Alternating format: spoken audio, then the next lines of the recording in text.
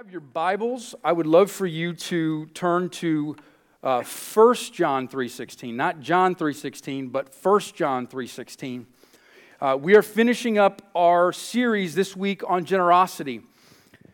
And I wanted to read you this illustration to get us going. It's about a guy by the name of Melvin Burns. And he is an organic farmer. And he had experienced a string of thefts. And Melvin made an unusual offer. He offered the thief a job if he would just return the tools that he needed to take care of his animals. Burns said to the newspaper that burglars are targeting properties in Nova Scotia, Canada, which near his farms that had been robbed twice, he said, in as many months.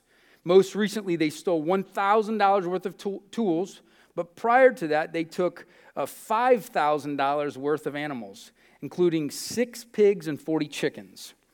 He took to Facebook to offer 2 rewards. If anyone comes to him with a tip that leads to the recovery of his tools, he will give that person 5 pounds of my best Berkshire bacon. Right? But the fact that the perpetrator took food, it made Burns offer a second proposal. If the thief turns himself in or herself in, Burns will give him a job on the farm and teach him agricultural skills. Burns' personal training will make that person more employable and bring him, quote, respect. His official quote was, "Please, if you need money and are close to our farm, offer your labor, offer your time constructively. It can earn you money, respect, and a future in the community as opposed to behind bars. I will offer you much for free and better things to do with your time, and that's no bull."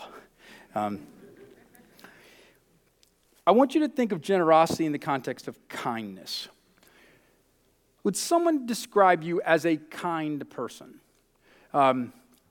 What comes to your mind when you think, okay, this person, man, they just evoke kindness?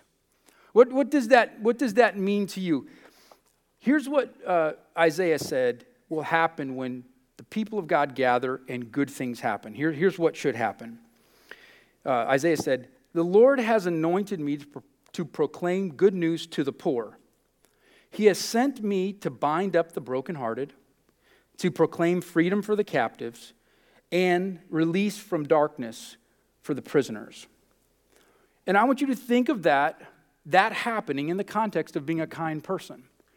You know, maybe not some, 1 hour experience where the Lord, the Holy Spirit comes and just moves, but how have you seen God use kindness in your life? Paul says this, hey, when you are filled with the Spirit, fruits come out. And it'll be love, joy, peace, patience, kindness, right? Kindness should be coming out of us. That's what Paul says. And so John, we're going to look at this 5 verses from John, and he's trying to tell the church, look, if someone were to describe our church, we've got to use this passage here as a litmus test. Like, are we really a church? Are we really doing the things a church should do? So I want to ask you that. Are we doing this, right?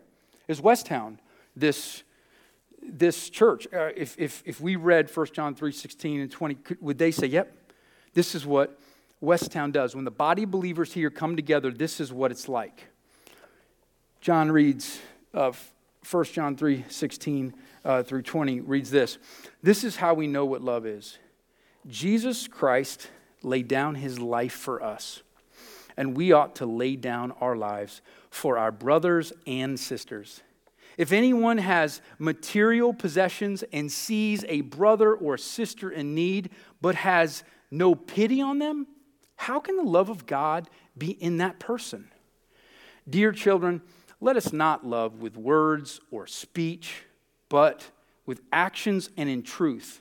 This is how we know that we belong to the truth and how we set our hearts at rest in his presence.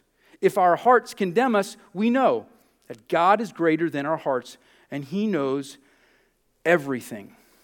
Kindness. What's that? When you read this passage, it's so strong. This is how we know that we belong to the truth. And it's horrible. It is frightening. Here are the ways you can tell if you really are a Christian. Are you really a Christian? Because here's what we know the Bible says, that there is Israel, but then there's true Israel. The Bible talks about the church, right? So we have the visible church at Westtown, but then we also know that there's the invisible church. And those are people who are really saved. Because you can come and give a testimony and you could fool any of the elders, me, whoever, and not really believe it. And John was diagnosing the church right there, and he was saying, look, I need a couple of diagnostic questions so that we can tell, hey, are we really a body of believers? And so this is what I want us to look at. This is how we know that we belong to the truth. Kindness, what is it? What's a definition? Kindness is being, in a practical way, very generous, right? It's not loving, just meaning someone's loving, right? It doesn't mean that you have this sense of feeling for someone, but what is kindness? It's your time, right? It's when you put your money. It's when you take your talents. It's when you take your deeds and you place them somewhere. It's right where your heart is. That's what kindness is. It's treating something as precious. Where do you give your time, your treasures, and your talents? What are the most precious things to you?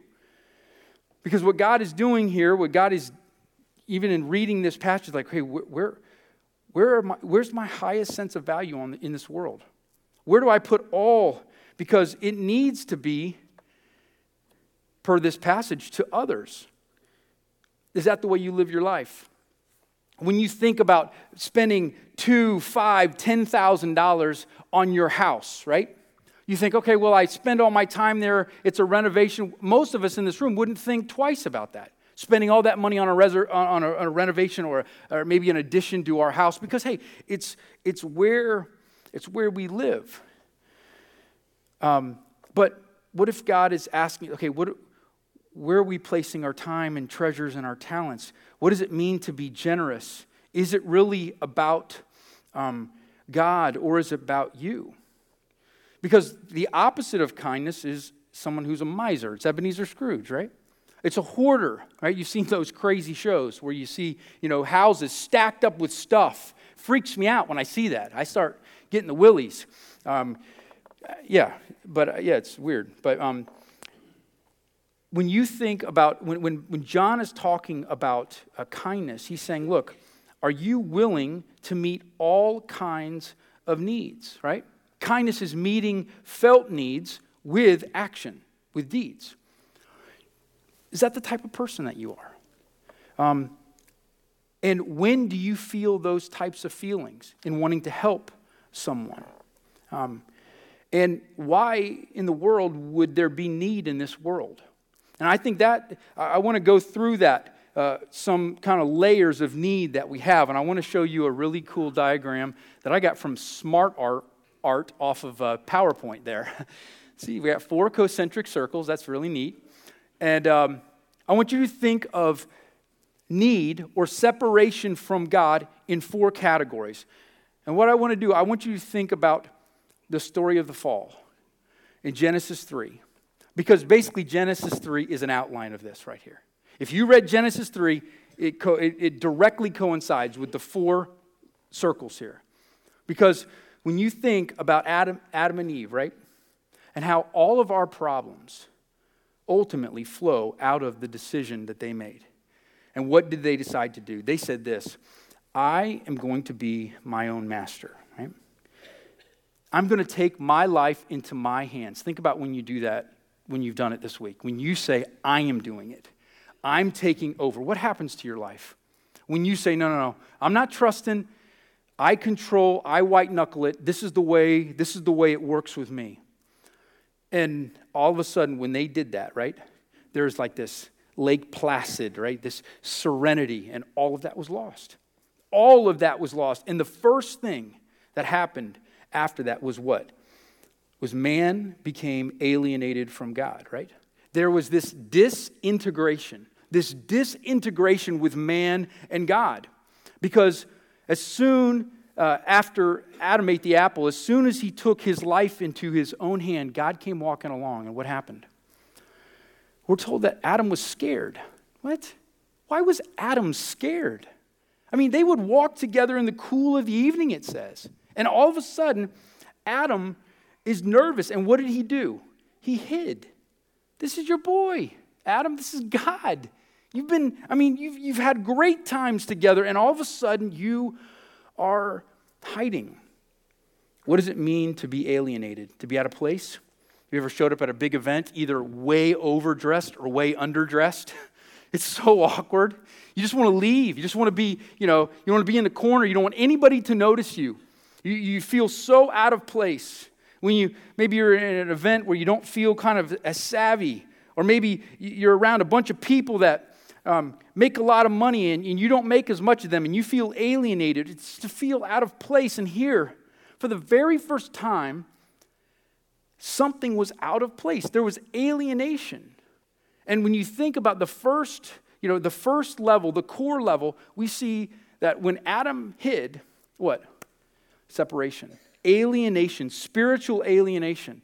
That is the first, level. Second level. It wasn't that Adam just hid. He hid because he was scared. Now, if he's living in paradise, and it's only after he decides to become master that he experiences fear. And maybe you felt this kind of psychological alienation, right? But who is that with? When you think of psychological alienation, you think of Adam being scared. What's happening?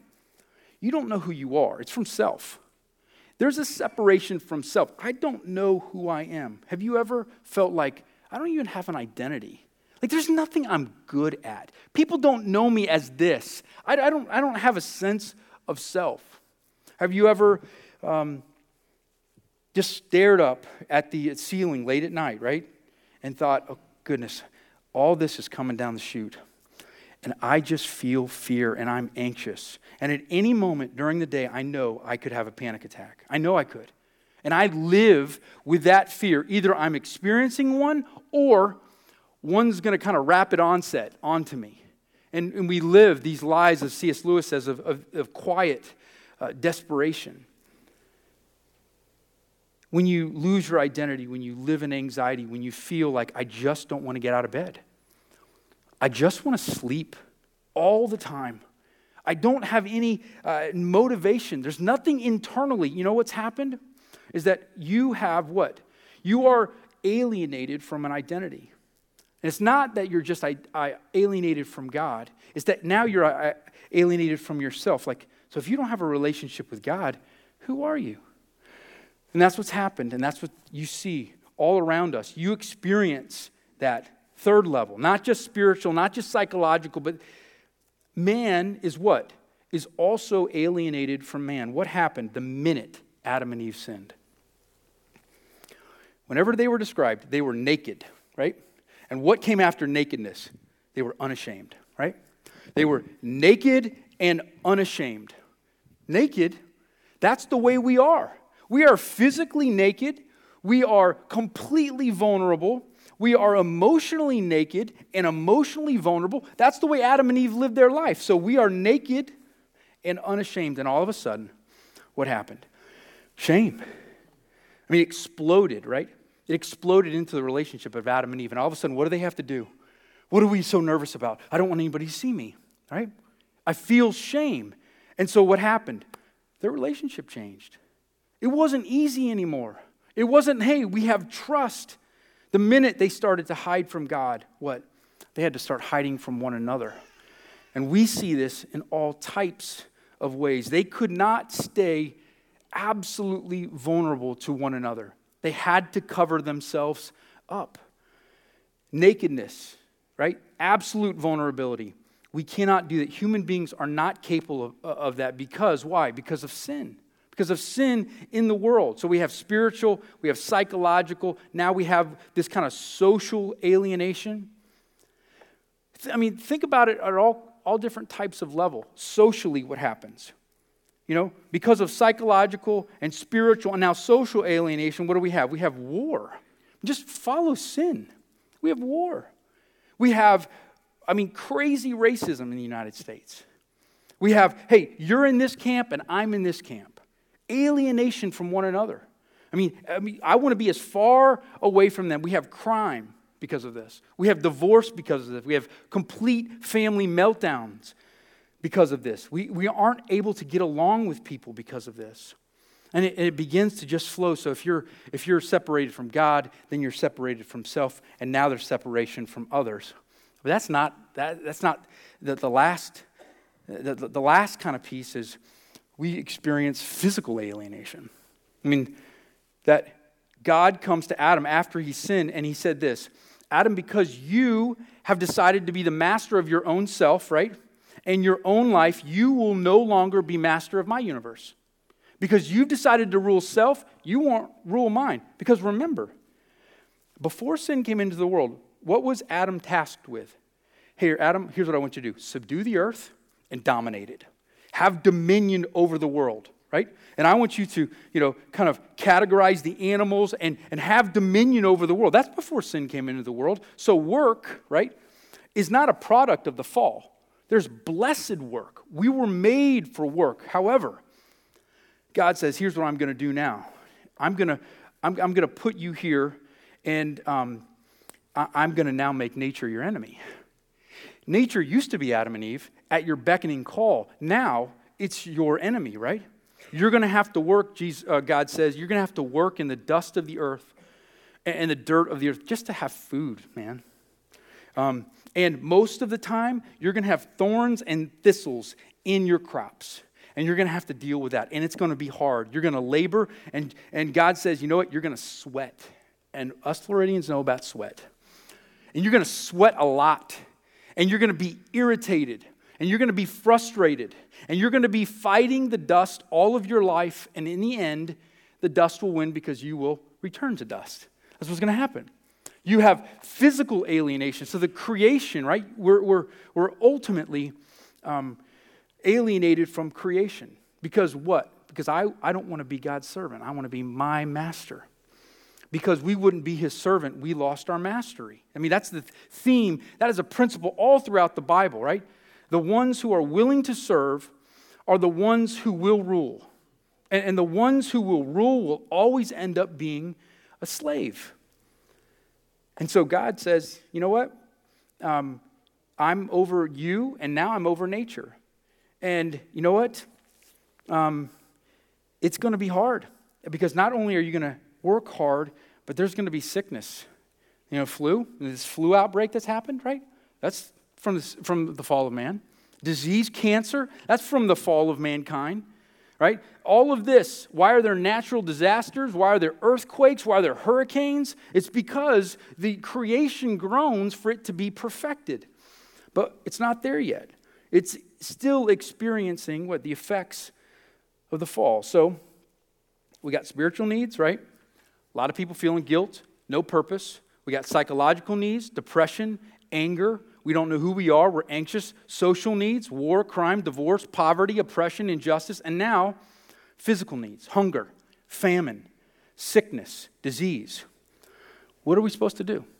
What would Westtown Church do with this? What do you do when you see all the different layers, right, of separation? What does that do to you? When you think about, okay, well, we got to look to Jesus, right? We just got to look to what Jesus did. And some of us, I think, believe, look at the first two, the inner core circles, that Jesus came just to preach salvation sermons. So here's what Jesus did. He came and he said, you need to not burn in hell. I'm going to die on the cross for your sins. And if you believe in that, then you know what? You will live eternally. Other people say, no. It's all about the social justice. So give people a cup of water, give people a Band-Aid, and that's what we need to do, right? Educate people, social justice. Some people say, get them saved. Other people say, no, give them a cup of water, right? Give them something to eat. And what did Jesus do? I think it's very clear. He preached the word, and every single time Jesus preached the word, read, if it might be good for you, it's good for me, is to read the book of Mark, right? The Gospel of Mark, because it's the fastest of all the Gospels. It's like action. It's like Jesus did this, this, this, this, and this. And if you see him preaching, you know what Jesus always did? He always did some type of miracle. He always healed a blind guy. He took leprosy away from a body. He fed the 5,000. He turned water into wine. I mean, Jesus, as much as he was preaching the gospel of the kingdom, Jesus met physical needs. And we like to separate them. But Paul says, look, if a church is working well and it is filled with the gifts of the Spirit, here's the breakdown. If you want to read all the gifts of the Spirit that we get, it's 1 Corinthians 12, Ephesians 4, and Romans 12. Here are the list of gifts that we're given as Christians through the Spirit. You have gifts of counseling. There's gifts of preaching. There's gifts of teaching. There's gifts of exhortation and gifts of evangelism. Some would categorize them over here, just preaching the gospel, getting the truth out. But listen to the other list. But also, you have deed gifts, gifts of help, gifts of mercy, gifts of service. All right? I mean, they're all together. The inner circle needs are what we would call spiritual or psychological needs. And some of us in the church just want to meet those. But think about it, the world. Think about someone who's not a Christian. They walk in here. They're not going to be sensitive to the Spirit. They don't know what they don't know. They can't sense anything. They can't see anything. They can't hear anything. God hasn't opened their eyes yet. And so all they can see is hey, we're in America and we're divided. And you know what? If I go if I go down under the 275, under the overpass there, yeah, there's homeless people. And if I go down to downtown Tampa, there's homeless people there. If I drive up here into Town and Country here, right off Hillsboro, there's a park full of them, full of homeless people. Like, I see that alienation. But they don't see the spiritual one. But Jesus, every time he came, he preached, or he was mighty in word, he said, and he was mighty in deed. He didn't just preach. Jesus always met physical needs. Note this in Matthew 25. Jesus, it says on the judgment day, here's what Jesus says he's going to do. He's going to take all the people and he'll divide the true Christians from the fake Christians. And he'll say this, you can come into my kingdom. Why? Because I was hungry and you fed me. Jesus says, I was thirsty and you gave me a drink. That's why you're coming into the kingdom. I was naked and you clothed me. I was without shelter and you took me in. I was in prison and you came to me. I was sick and you visited me.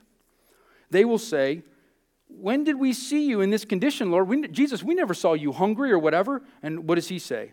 He says, because you treated these little ones like that. You treated me like that.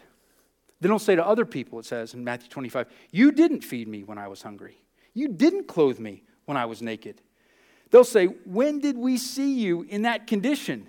And Jesus responds, because you turned your back on all these all around you.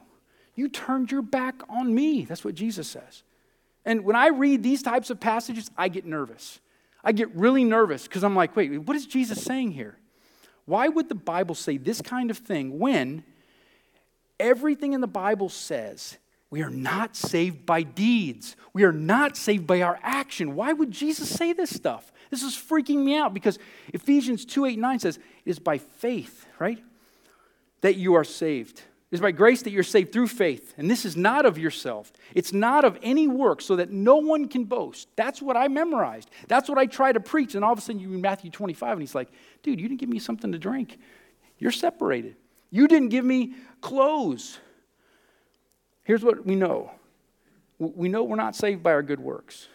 And there is nowhere in the Bible that says social workers will go to heaven first, right? It says you're saved by grace alone through faith in Christ. So what in the world is Matthew 25 about?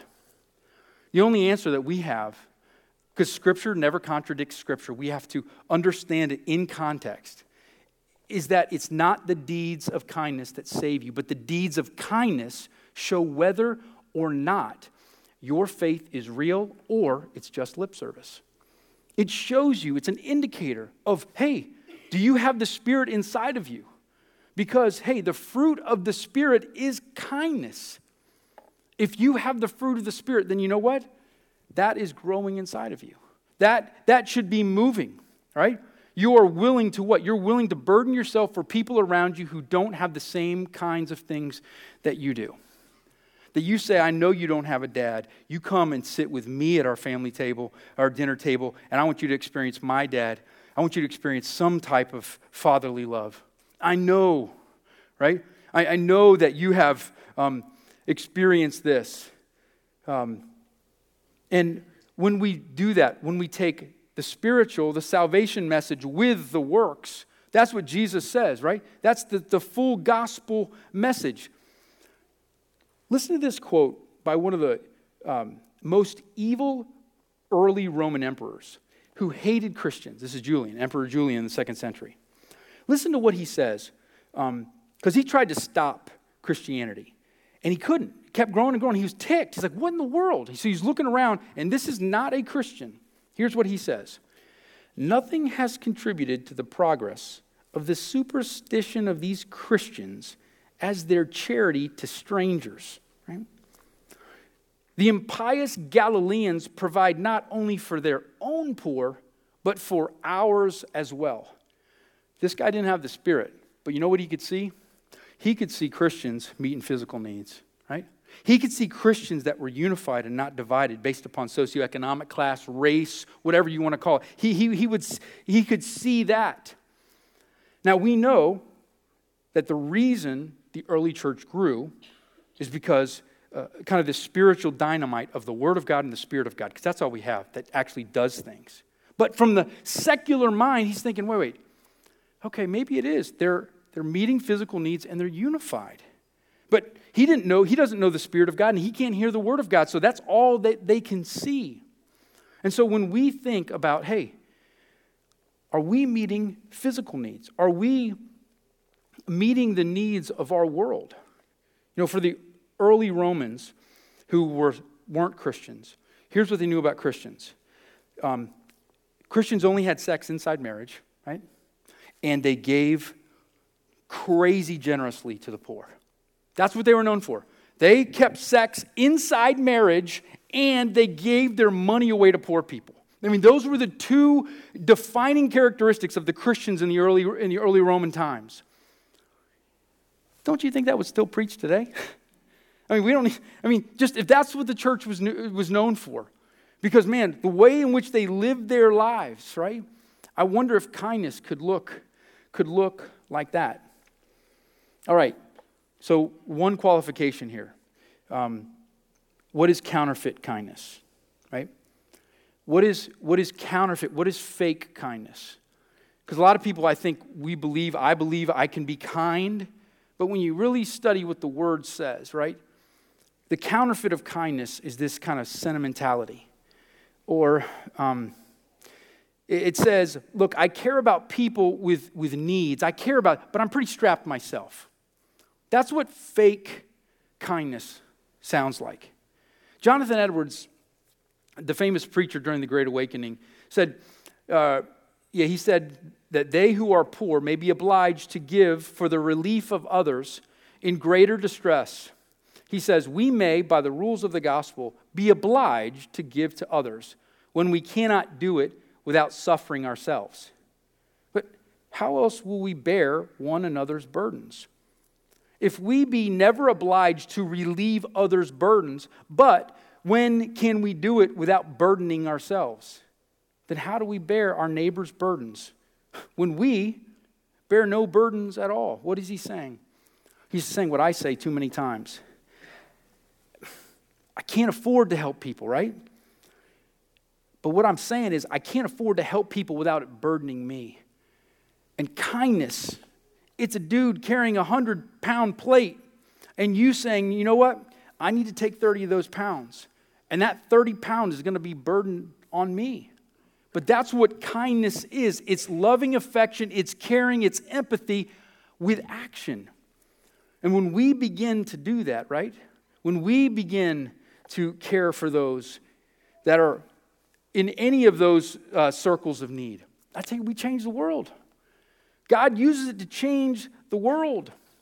And we as a church, I ask, how can we do that, right? How do we do this? Because at some level, I feel like What do I do if I just don't feel that, Frank? What do I do if I don't feel that in my gut? How do we cultivate kindness in our lives, right?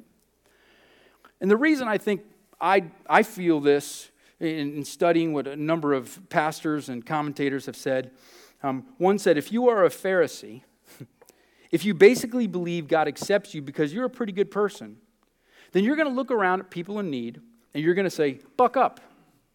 Pull yourself up by your bootstraps. And self-righteousness seeps in, right? I can feel that, right? You really begin to look at somebody else and they say they have a need and you want to be like, I don't know, man. I'm not sure. You can work a little harder. And inevitably, when you begin to look at people like that, I begin to feel like I'm on the next tier. And the separation, the alienation begins to happen. I don't see myself as the same because, come on, you got to have a work ethic. You got to work harder, and then the arrogance begins to seep in, right? But if you're a believer, right? If you understand that we are all ragamuffins, right? Everybody in this room is a knucklehead. Everybody in this room, our best works are like filthy rags. That's what the Bible says. Your most righteous work is like a filthy rag, right? If I fully believe I'm a sinner, saved by grace, then why in the world, when I saw in our back property, 3, a man and a woman and another younger woman, they were living in our back property for a couple weeks, right? They had tents back there. And Pat came and got me. He's like, yeah, I think we have people living back there. I'm like, what? And so we walked back there, and they kind of get up. It was like 11 or so in the morning, and they get up, and they kind of got close to us. I could smell them. I was like, whoa, And you're just like, hey, you're there, right? You're that type of person. Oh, you're one of those needy ones. I mean, you're the true homeless. And then, you begin to like, why does my heart in that moment, why do our hearts not just break at that moment? Because I think at some level, I can't identify with them. I think, no, I'm different than them. And then when you read the gospel, right? When you read the gospels, and you say, you know what? No, I may not physically smell like that, but are you kidding me? I'm the worst smelling, spiritually smelling person ever. And I am in the same position as they are. My righteousness is a filthy rag. And when I look at that person, I am just looking in the mirror. And anything else is heresy. That's what the scriptures tell us. And when we can see that, when we can see need, and that's a mirror, it's not a window into somebody else's life, but it's a mirror reflecting what we are and the alienation with God, then we get small and we get humble and we see need as something that we want to be kind to, right? And I think we will change because there are no deserving people. We are all undeserving. How do you deal with this? I'm going to end with this quote from a famous Scottish minister. His name is Robert Murray McCheyne, and he was trying to give a sermon to his congregation about this kind of idea of kindness and about what can we do? How can we have empathy? How can we... And he was talking to them about generosity. And he said this, now, dear Christians, some of you pray night and day to be branches of the true vine. You pray to be made all over in the image of God. But if so, you must be like him, like Jesus, in giving. And then he quotes Paul, though he was rich, yet for our sakes he became poor. Some of you say, he said, here's your objection. My money is my own. See, I earned it. Answer. Christ might have said, my blood is my own. My life is my own. If he would have said that, where would we have been?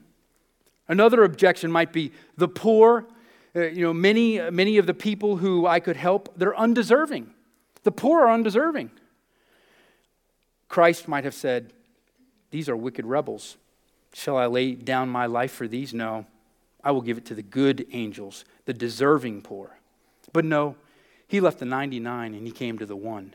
He gave his blood for the undeserving. Another objection might be, if I give it to someone, they may abuse the money. Answer: Christ might have said the same thing, yet with far greater truth. Christ knew that thousands would trample his blood under their feet, that most would despise it, that many would make it an excuse for sinning more, and yet he gave his own blood. My dear Christians, if you would like to be like Christ, give much, give often, give freely to the needy, even to the thankless. All right? It's not your money or your treasure or your time I want, my dear friends, but your happiness. It's what Jesus said. Is why Jesus said it is more blessed to give than receive. And then he ends it with this: I fear there are many hearing me who may know well that they are not Christians because they do not love to give. To give largely and liberally, not grudgingly at all, requires a new heart. An old heart would rather part with its lifeblood than its money. Oh, my friends, enjoy your money. Make the most of it. Give your time away. Give none of it away. Enjoy it quickly, for I can tell you, you will be beggars throughout eternity. And if that didn't just diagnose my heart of the objections that I come up with and why Satan will work in my heart to not be kind and to be a miser and to hoard, and Jesus is giving it all. Where are you? And this is just not about money or time. This is relationally. This is giving to those that don't have the answers. Are we a kind church? Are you a kind family?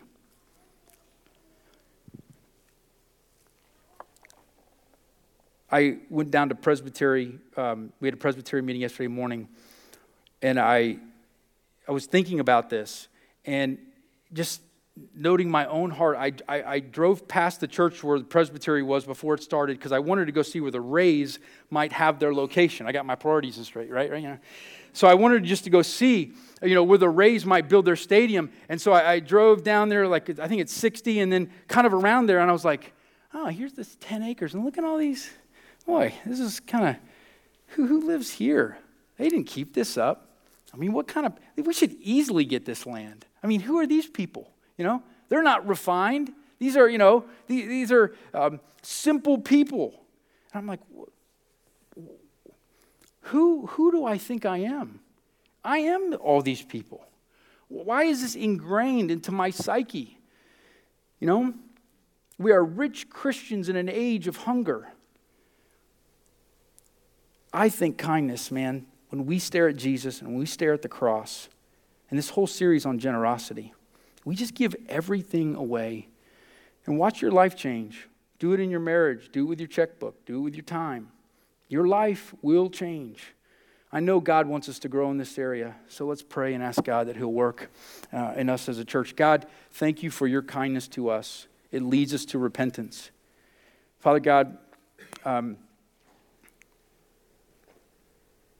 when we hear John give us this litmus test, may we take it seriously.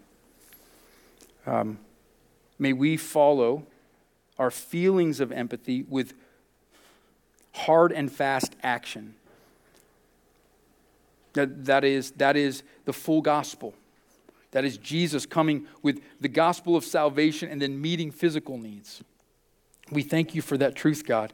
God, grow our congregation, Father.